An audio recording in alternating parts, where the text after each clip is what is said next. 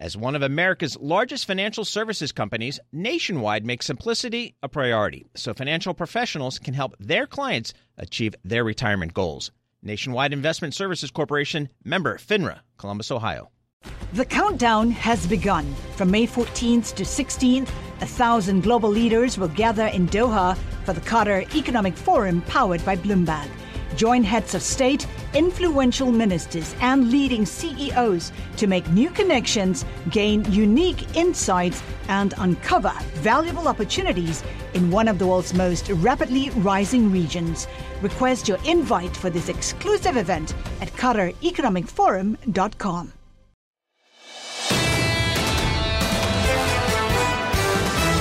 Welcome to the Bloomberg Surveillance Podcast. I'm Tom Keene, along with Jonathan Farrell and Lisa Abramowitz. Daily, we bring you insight from the best in economics, finance, investment, and international relations. Find Bloomberg Surveillance on Apple Podcasts, SoundCloud, Bloomberg.com, and of course, on the Bloomberg Terminal. Alvaro Pereira joins us now, acting chief economist at the OECD, and of course with his Portuguese economics. And I'd also point out, Alvaro, your British Columbia cred, which tells me that it's all econometrics. How good are you now at OECD of guessing the statistic? Do you have a lot of confidence and degrees of freedom in trying to guesstimate out to 2024? Well, Tom, it's a very challenging environment, but we have very confident about our forecasts. We've been, as you said, we warned about the slowdown, and right now we're saying that listen, we are facing the largest energy crisis since the 1970s, and we have a dramatic picture that shows exactly that governments around the OECD are spending around 18% of GDP just in right. energy, and this is as much as we did in the 70s and 80s, and so a very challenging environment. So we feel very comfortable about our forecast. With your GDP growth slowdown from whatever it was in 2021 down to 3 point whatever, down to 2.2, how does China play into that vector? Well, for China, we are forecasting. Remember, this year was the lowest growth for China since the 1970s, with the exception of the height of the pandemic. And we are forecasting China next year to rebound to about 4.6%, but going down to 4.1% in 24. But there are two risks that we think that can plague this central scenario. First of all, it's fairly possible that if the strict COVID lockdowns continue and they become more pervasive, then certainly growth is going to be a lot less than we are forecasting. And the second one has to do with the real estate market. If the adjustment on the real estate market is less smooth than we would like it to be, it's very possible that also growth will be negatively affected in China. So we are seeing a bit of a rebound in China, but risks are certainly fairly high over there too. Alvaro, you pointed out that this is really an energy crisis, which isn't necessarily the way that everybody else would frame it. They would view it as a pandemic crisis. They would view it as a free money for decades kind of crisis that have come to a head. They would view it as an inflation crisis more broadly. Why do you view it through the lens of energy primarily? Well, first of all, the energy crisis is a direct consequence of Russia's aggression on Ukraine, right? And so, which has led to lower growth and more prices rising everywhere. We see that even before the war, prices were starting to go up. So you're absolutely right about that. But clearly, inflation became a lot more pervasive, more entrenched, and also the pressures have intensified after the war.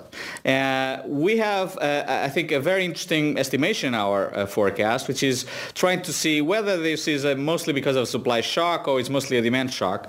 Well, if it started as a supply shock right now in many countries of the OECD, you can see that it really right now it doesn't matter. It's demand and supply. In fact, in some countries like the UK, demand factors are now having more an impact than the supply factors. So right now what we're talking about, very large inflation in many parts of the world. Monetary policy has to continue to be decisive. It has to do what monetary policy has to do in order to get out of this situation. And I think we're starting to see some positive signs in some parts of the world. So, Alvaro, you say that you think that probably China's economy will recover next year, which might actually increase demand for certain goods, including energy.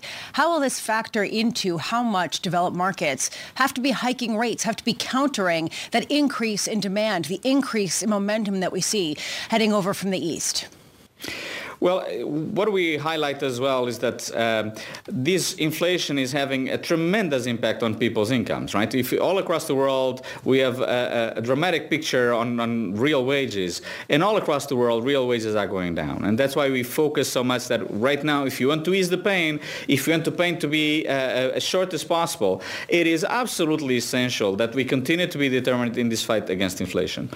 If the economy starts recovering as we expect in the second half of next year, then certainly this will give a bit more pressures on prices. But I think as long as monetary policy is doing what it's doing and remains steadily fast on fighting inflation, we'll be able to have lower inflation going forward. Alvaro, when Bloomberg Surveillance visits you at Central Portugal for the ECB confab here next year, you're modeling out 6% global inflation.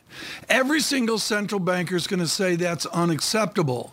Do you perceive that as a stopping point, or do you have a different statistic where we get to a vaunted 2% Taylor perfection? What do we do when we get inflation down to 6.8 or dare I say 5%? I think what matters right now is when we're going to have inflation peaking and coming down steadily, and so the trend is going to be very important.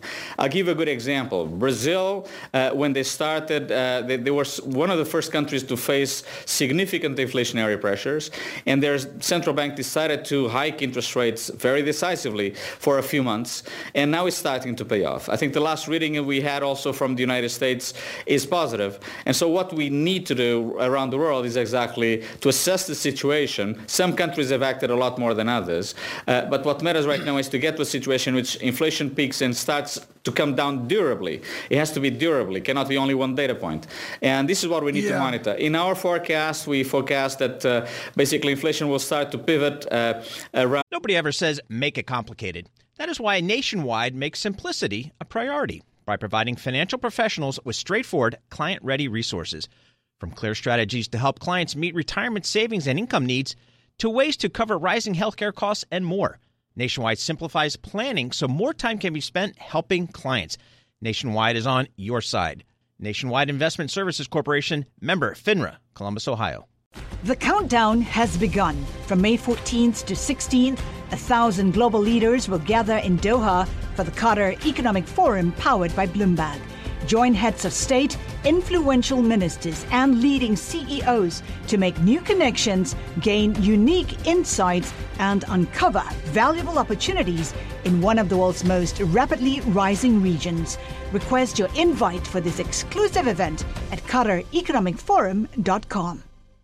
Mid next year, and will continue to come down, even though it will remain fairly high in some countries at the end of 23. I don't want to get you in trouble, but I'm going to get you in trouble. With your academics and particularly teaching at the University of British Columbia, how do you respond to a central banker gaming out a 2-year recession as we got from the governor of the Bank of England? Do you have a confidence in establishing a real GDP view out 24 months, or dare I say 36 months? Well, listen, in all these forecasts, you know and I know that all these forecasts, our best scenario, our what do we expect things will evolve. Things change. You know, nobody expected a pandemic 3 years ago. Nobody expected a war, you know, just a few months ago. Yeah. So things change.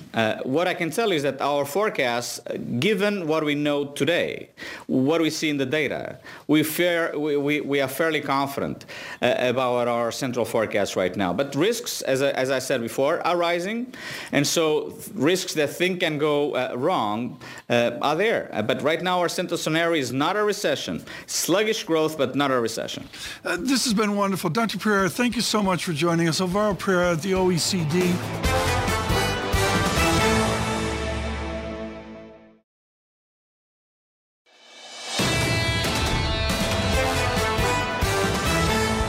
we migrate to something more stable, and that would be economics. Dana Peterson joins us of Wesleyan and University of Wisconsin economics at Madison, and thrilled that she could join us this morning. OECD came out with a big fancy report. Dana, yours is more important. How have you tweaked your view for next year on real GDP? Well, we think that the economy is probably going to be flat next year, and that incorporates a couple of quarters of recession. Maybe the fourth quarter of this year is a little bit negative, but really most of the brunt we think will be in the first quarter of next year, minus 1.5%, and then second quarter, minus 0.4%, and then kind of a moderate increase in the back half of next year. So all folding up into pretty much, again, flat growth for the economy. How do you respond to what the Conference Board has seen over the many decades of when inflation spikes up? As a general rule, it's stochastic and comes down with quite a plunge, with great rapidity. Do you buy that we could see that? Well, when I look at the components of what's driving inflation right now, a lot of it's rent, right? And then the other aspects are services, non-housing services. But when you look at rents, they're really sticky, and they tend to reflect what has already happened in the housing market. And we know that rents are difficult to come off because certainly people being pushed out of the new and existing home sales market, they're going to go into the rental market. So that means that we're probably going to have a period of time where rents are still going to continue to push up inflation. Dana, how much do you buy this idea of a shallow recession? Well, our own forecast suggests that, yes, the recession will be shallow. And indeed, along with that, you might not have a really big hit to the labor market. And a lot of that's a function of labor shortages. So if you have companies hoarding workers and still also hiring people, especially in those in-person services and other types of jobs where you physically have to be at work, that's going to support consumption. And so we may not have a really deep recession. But that sort of is a bit of a bet on the fact that things will deteriorate quickly enough for the Fed to pause, for the lag effects to actually kick in and show us that there is some sort of active deceleration in inflation that gives the Fed confidence, right? I mean, without that, if there is momentum, how much does that really cast this idea of a shallow recession aside? Well, I think the Fed is looking at the data, right? So already the housing market tends to react very quickly to interest rate hikes. And we're also starting to see consumers dial back their expectations for how many durable goods they're going to purchase, especially things that need to be financed. So the Fed is already seeing some of that evidence, but certainly there are lags, and it's not clear how long those lags are. But I would suggest that the Fed, still has some way to go in terms of raising interest rates, but that those interest rate hikes are probably going to be smaller than what we've seen. Dana, I'm fascinated, and again, this is the heritage of the Conference Board, which going back to 1947 has always aggregated our economics. Are we so polarized as a society of the haves and have-nots that you can't aggregate your macro analysis as the Conference Board has done for decades? Well, I mean, the good news is that even though we do have aggregates, we also look at individual income groups, especially with our consumer confidence. What do you see there? Data. Well, the youngest and the oldest groups are, a little bit more disgruntled than the folks in the middle. And certainly people who are at the lower end of the income spectrum are being hit harder by inflation. So we can look at those details there. I'm please, Lisa, pick it up. Well, I'm actually wondering, I'm just stunned there, how much this has to do with home ownership, right? If the younger people are not able to get into homes and they're seeing their rents increase, and it's absolutely prohibitive to go and buy a home for the first time because mortgage rates are 7%. How much is that this distinguishing feature right now between the haves and the have-nots? Well, it certainly is a distinguishing feature, but let's not forget during the pandemic, the biggest increase in home ownership was among the younger groups, right? The millennials, right? Because many of them, have children now. They have been able to get jobs and they've accumulated some savings. And certainly there were injections of cash from the fiscal stimulus. So that did help them, at least during the pandemic, those who got in there early to buy homes. The millennials have their kids investing in Doge off their couch. I mean, that's how bad it is. Dana, I want to go back to what we're going to see here on the inflation guesstimate for December before the Fed meeting. Is that a mystery to you, or do you have some confidence in the Conference Board pick for what inflation will be before December 14th? Well, we think that inflation is going to continue to ease. We probably reached a peak earlier this year. We're seeing food and energy prices come off, certainly in the last few months in terms of their contributions. And that's really important in terms of bringing down the aggregate level of inflation, and also things like utilities for people who, all the people who live in homes. But certainly we're concerned about, again, the rents and services prices continuing to rise and place upward pressure on inflation. Dana Peterson, thank you so much with the Conference Board. On Denmark, I believe playing today, Jens Nordvik joins us, founder and CEO of Exante Data. Come on, Jens, world stops, Denmark, Tunisia as well. What do you think? Denmark is really percolating with a chance here to make some noise. Yeah, we'll hope they can do a little bit like England did yesterday. Okay, see that terse comment there. Jens, let's get to it with the dollar. What is the 2023 view here on the dollar? There's been big figures moves this year. Can there be big figure moves next year? So this year has been essentially one of the strongest in the history of the dollar, right? Massive run up against some of the biggest currencies in the world, like we've seen the yen move and so forth. And then in the last couple of weeks, we've seen a big reversal within that bull move, and like our positioning indicators that we track at Exante Data have had some of the most extreme signals, right? Real money investors were very, very overweight dollars. All the trend following investors were really max long dollars, and we had this very violent washout. So now everybody kind of has to decide, okay, is this really a big change in trend, or is it just some kind of repositioning in the market? And the repositioning was definitely a big piece of what was going on. And we could already see as soon as the news from China, which was actually quite important to the turn in the dollar overall, as soon as that is less positive, the dollar kind of looks like it wants to go back to the appreciating trend, right? So I think for me, the key is global growth. We can talk about the Fed, and the Fed is important, but the most important variable for the dollar is what's going on with global growth. And if we still have a problematic growth situation in China, if Europe doesn't recover, then it's hard for me to see that there's going to be a strategic turn in the dollar. We can have like wiggles, and we had a big wiggle now over the last couple of weeks, but a strategic turn requires that global growth is going to get better. And for me, that's too early to make that call. We can go into detail with that. Jens, you were talking about China, and that was sort of giving some fuel to this risk appetite, the idea that perhaps they were tiptoeing away from COVID zero. It seems like it's the opposite today, and yet the narrative in the market is not cooperating. You're not seeing the off move in equities. You're not seeing a strengthening dollar. What do you make of this, the idea that a lot of the reasons behind the rally are turning on their head, but the market is not? Yeah, so the first thing I would say is that there's been optimism around China, right? And the optimism was based on the notion that there was going to be a move away from zero COVID policy. And what we're seeing in China is that there might be a desire to somehow relax those policies that have had a disastrous impact on the economy. But is it really feasible, right? We now have cases that are skyrocketing. We have a population that has been told that COVID was very scary and something that should be avoided at all costs. And this could go on for a long time in the sense that they only have around, call it 20,000 cases per day, right? Like go back to when we had a peak in the United States, which is a smaller country population-wise, where we had 1 million per day, right? So we're in the early phase of an acceleration, and this could go on for a long time. And are they just going to let it run?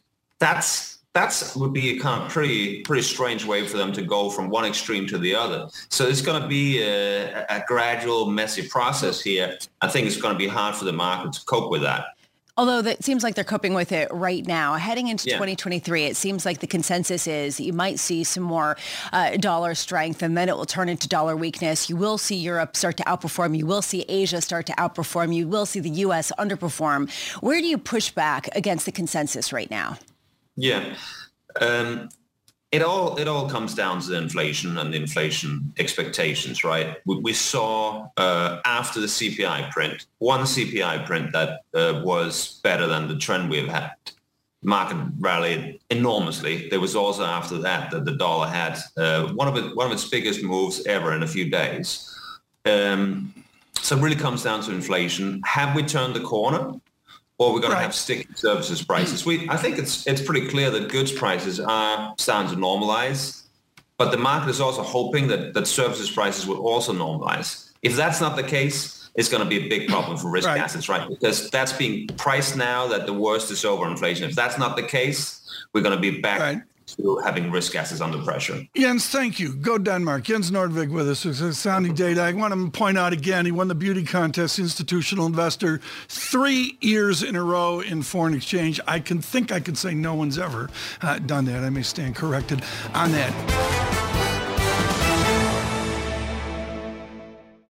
Nobody ever says make it complicated. That is why Nationwide makes simplicity a priority by providing financial professionals with straightforward, client-ready resources. From clear strategies to help clients meet retirement savings and income needs, to ways to cover rising healthcare costs and more. Nationwide simplifies planning so more time can be spent helping clients. Nationwide is on your side. Nationwide Investment Services Corporation, member FINRA, Columbus, Ohio. The countdown has begun. From May 14th to 16th, 1,000 global leaders will gather in Doha for the Qatar Economic Forum powered by Bloomberg. Join heads of state, influential ministers, and leading CEOs to make new connections, gain unique insights, and uncover valuable opportunities in one of the world's most rapidly rising regions. Request your invite for this exclusive event at QatarEconomicForum.com.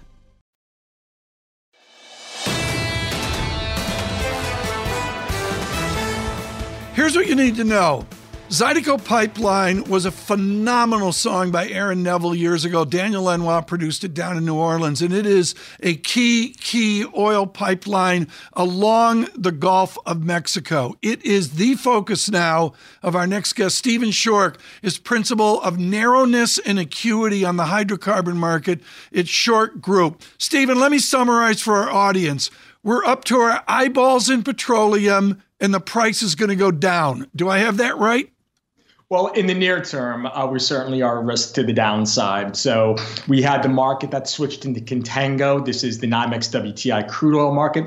Contango meaning that the price this month is cheaper than the price next month. That occurred on yesterday's expiration in the December contract. Why are we in contango? Well, simply because, to your point, the Zydeco pipeline, which is a significant pipeline that takes oil from the shale patch in West Texas that's being produced and takes it to the export market in Houston. Well, there's maintenance now that's going to last well into December on that pipeline. Right. So your oil flows are lower, but you're still producing oil in West Texas. So if you can't move it into Houston, you have to put it somewhere. And it's very important as far as the NYMEX is concerned, because where that something is going to be is up at the NYMEX terminal complex up in Cushing, Oklahoma. So we're looking at a situation where we're going to be building supplies at the NYMEX terminal complex over the next weeks. The surprise to me, Stephen, as an amateur, is West Texas Intermediate breaches $70. We get a 69 print on American oil. Is that in your realm of possibility? Excuse me. Yes, with regard to now, this was one of our more bearish cases. This is really at the tail end of our modeling of where we could go. But certainly, I do expect to see oil find a base here, assuming we do not go into a significant recession. And we have to keep in mind, this is the Biden put, right? This is the level, $70 oil in the low 70s that the White House has said. This is the level we're going to start buying oil to refill the SPR. So if you're sitting there, why would you sell $70 oil when the United States government's going to come in and start buying 200 million barrels at that price? So there, in effect, without recession, is your floor in the market, Tom. So what about the ceiling, right? Because we were talking about the tight market about, 2 minutes ago, and we were talking about how oil prices were going to rise beyond $120 a barrel on certainly Brent and close to that on WTI. What's changed so materially in the physical market to make that completely an obsolete argument? Yeah, well, excuse me, absolutely. So the 100 to 130, which is where we were in the first quarter, second quarter of last year, that's unattainable. That to say that we can get back up there, but we can't stay there because that's where we saw the demand destruction. So that is short of something catastrophic happening in supply in the market. That market cannot go up and beyond that. So what has changed now, of course, is the weakening economies around the globe. So it is a near-term bearish picture at this point. As we said, the Russians are front-running the price cap, so they've dumped a lot of oil on the market. The refineries in Europe, fearful of that price cap, have bought all that oil. So you're having a hard time now selling physical oil. So a lot of this physical oil is getting rolled forward into the first quarter, which is going to keep the market supplied. And the fear now, of course, is COVID with China. Right. When is that economy finally going to reopen? There is some optimism that it can reopen fully by next summer, but there's still a lot of skepticism in that. So without that demand in the market, you've got this lowest scenario of oil prices. I think in that low 70, low 80, I think this is the bottom of the market.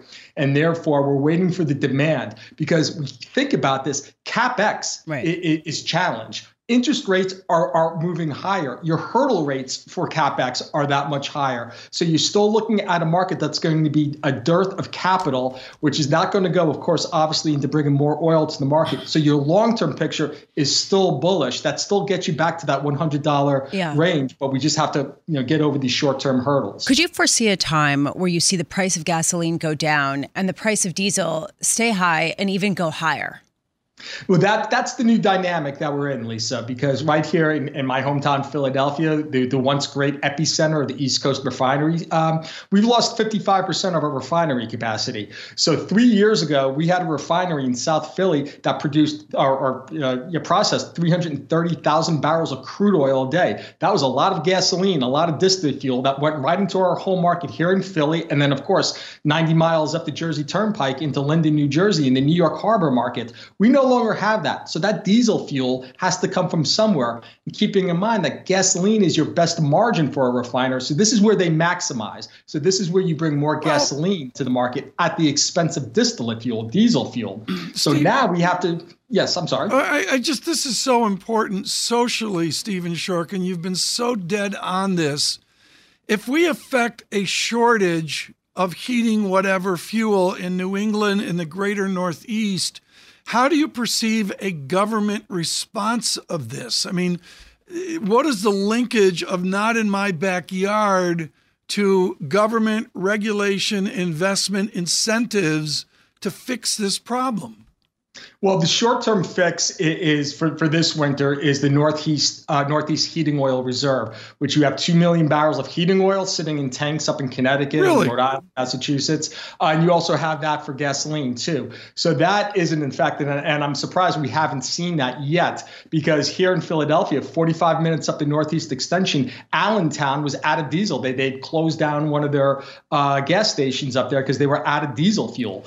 Well, so we are running shortages into this market. Okay, so but Stephen, again, I don't mean to interrupt. I was in Paris, and on the way out to CDG, there were lines I've never seen waiting for a gallon of gas. Are you predicting that for Allentown or for Albany, New York?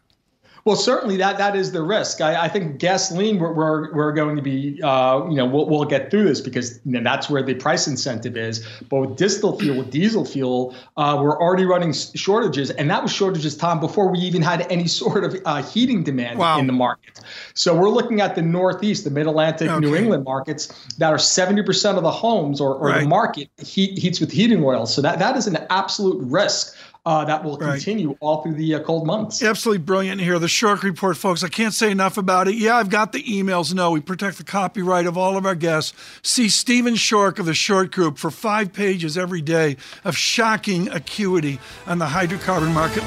This is the Bloomberg Surveillance Podcast. Thanks for listening. Join us live weekdays from 7 to 10 a.m. Eastern on Bloomberg Radio and on Bloomberg Television each day from 6 to 9 a.m. for insight from the best in economics, finance, investment, and international relations.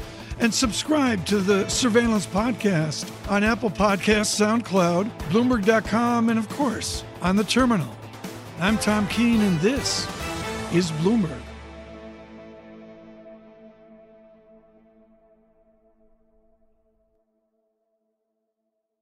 The countdown has begun. From May 14th to 16th, 1,000 global leaders will gather in Doha for the Qatar Economic Forum powered by Bloomberg. Join heads of state, influential ministers, and leading CEOs to make new connections, gain unique insights, and uncover valuable opportunities in one of the world's most rapidly rising regions. Request your invite for this exclusive event at QatarEconomicForum.com.